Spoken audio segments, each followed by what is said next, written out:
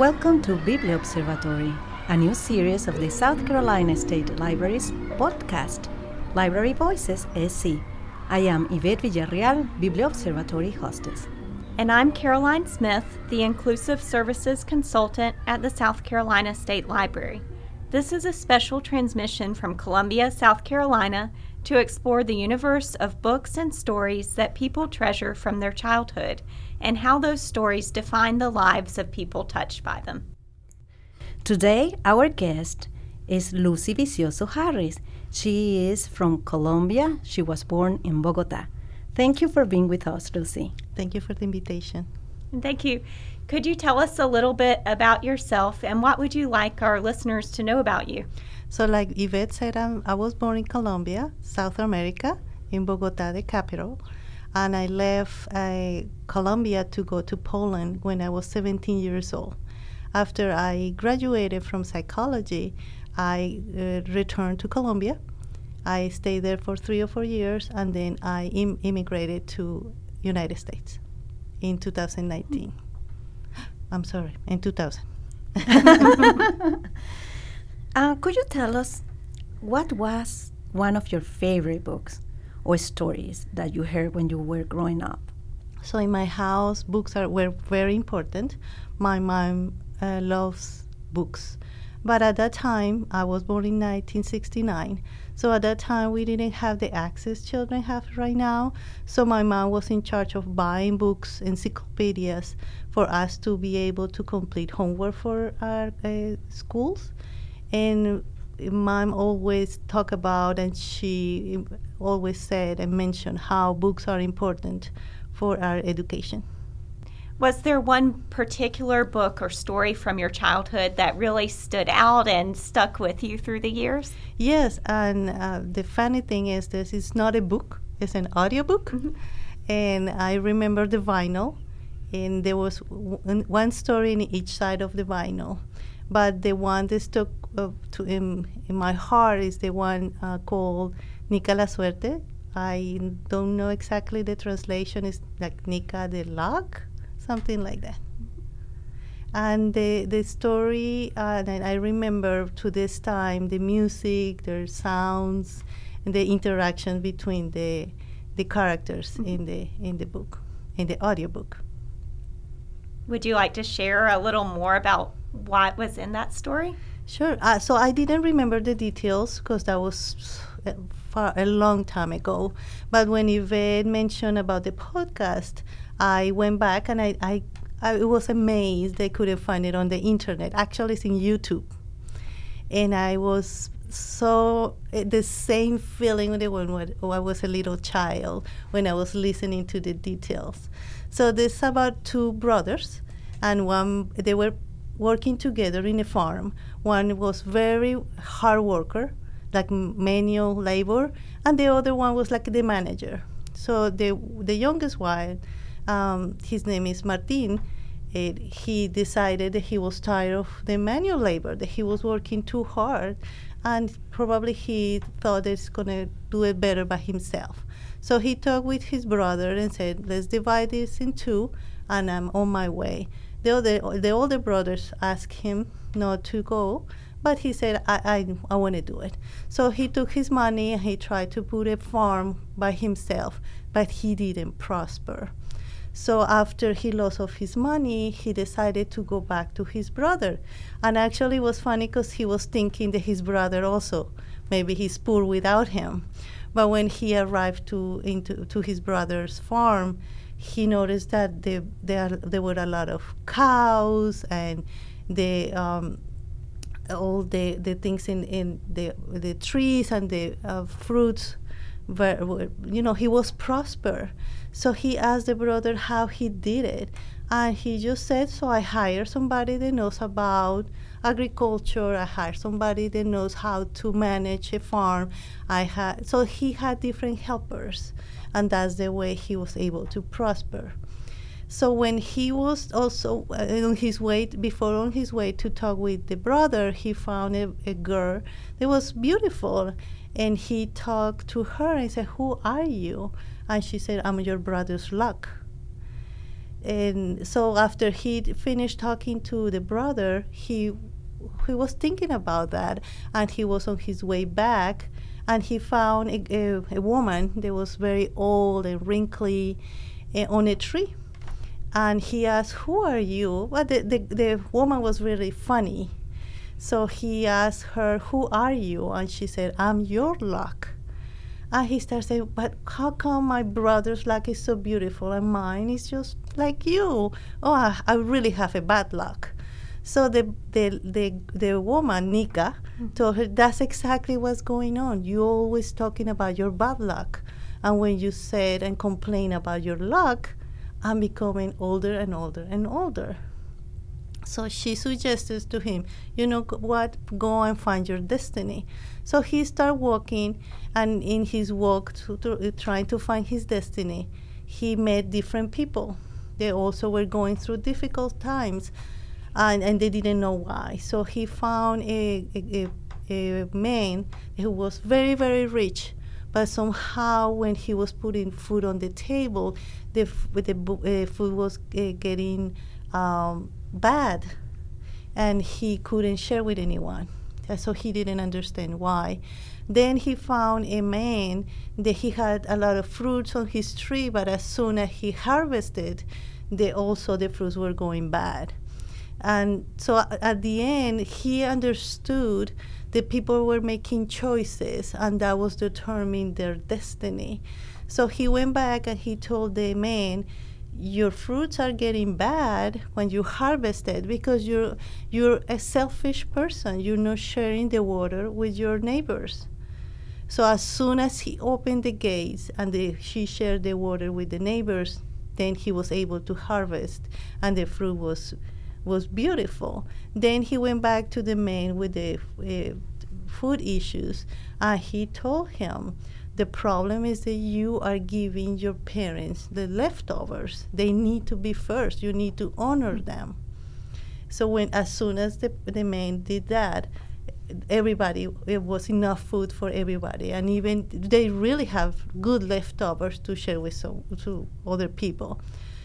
So he realized that every person made his own luck. Our choices are making and our destiny. There is not something out there, it's our decisions. So when he went back and he found Nika, his luck, she was beautiful because he was talking about how blessed and how grateful he was for all the opportunities. And every time he was being positive, she was getting more beautiful and younger. Thank you so much. That's a wonderful story. You mentioned your feelings. You mentioned that you felt special feelings when you were reading, when you were listening at the story. Could you talk about that a little bit more? When I remember when I was a child, that was like a special moment. I didn't ask my oldest sister or my younger brother to join me to listen to the audiobook. That was just me enjoying the time for myself. So I remember the pleasure of sitting down near the speaker and putting the vinyl and being careful with the needle so it doesn't scratch the vinyl, because at that time everything has to be very careful. There was no replacements. So I was very, very careful because I really, really shared that and cherished that vinyl. So that experience took with me the fact that I was just listening to the story and using the imagination to imagine the characters, what was happening to them, and especially to the main character, Martin, going through all different experiences. And so when I listened to the story again a couple of days ago, everything went back. The happiness and the special, this is mine and it's mine. How old were you? So I don't know exactly. Like I said, I was born in 1969, but now that I was doing the research about Nica La Suerte, I discovered it was created in 1968. So probably I was like 5, 7 years old, because I remember so many details. So not younger than that. You were little. Yes. A little girl. Yeah, but it was very, very special. This podcast is about diversity and inclusion. You have an experience as an immigrant in another country, very different from yours, Polonia, different from Colombia. How that book inspired you? Did you think that book inspired you? I think that book helped me become more adventurous, just using my imagination about different people and how the world outside maybe looks like. And so the books in general help me be more seeking what is out there, what is around me, and what are the different cultures, different people. They look different like me. So you have lived in 3 very different countries. Would you like to share more about your experiences as a teenager in Poland? So I left Colombia when I was 17 years old. So I was a minor. When I arrived in Poland, at that time Poland was behind the Iron Curtain, so there was not much information. I didn't know anything. I was just ready to go. And when I arrived, I realized the many lacks people had. Everything was rationed. And as a minor, they gave me a card that I can use monthly to get chocolate. Only minors had access to chocolate. So that lasted for a year. And after that, I had to buy from international markets. But it was a very hard experience because of the lacks and people, and the language is very hard, and the experience, the winters. So it was challenging. But at the same time, it taught me, and I realized who really I am, like a consistent and a fighter, that regardless of the situation, if I have a goal, I will pursue it no matter what. So you learn about yourself even in the worst experiences. So when I left Poland and I come back to Colombia, my plan was to stay in Colombia. That was my country. But after 3 or 4 years, I immigrated to the United States. And when I came here, I realized the need about mental health. Clinicians, they speak bilingual, and I finished my master, and I'm a licensed professional counselor here in South Carolina. Is there a connection between that early love of reading and stories that you developed and your work today as a mental health professional? So because of my mom is she loves to read. And I remember when I was a teenager, my mom bought a series of books about the kings in Europe, and I was finishing the book faster than she can give me the next one. So it was like a competition. So the books gave me a lot of vocabulary, learning about grammatic. So I was able to read and write well in Spanish. And when I came here and started as an early intervention professional, visiting families in their houses, I realized how much the books are helping parents make that connection. And that was exactly what I have with my mom. The connection with my mom were the books, and the bonding between a child and a mother through a book.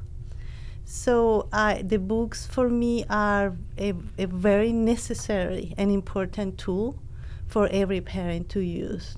So I don't have a particular book to recommend, but for bilingual families, I recommend bilingual books.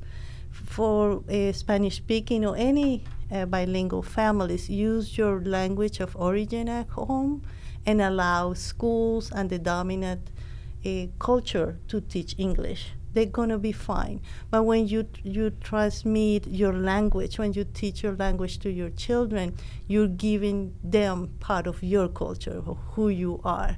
So that's the connection that's gonna last forever. Thank you so much, Lucy, for being with us today in BibliObservatory. It really has been a pleasure, and thank you for sharing your personal story with us. Thank you for the invitation. And thank you so much for sharing your stories and your advice for our listeners. Thank you very much.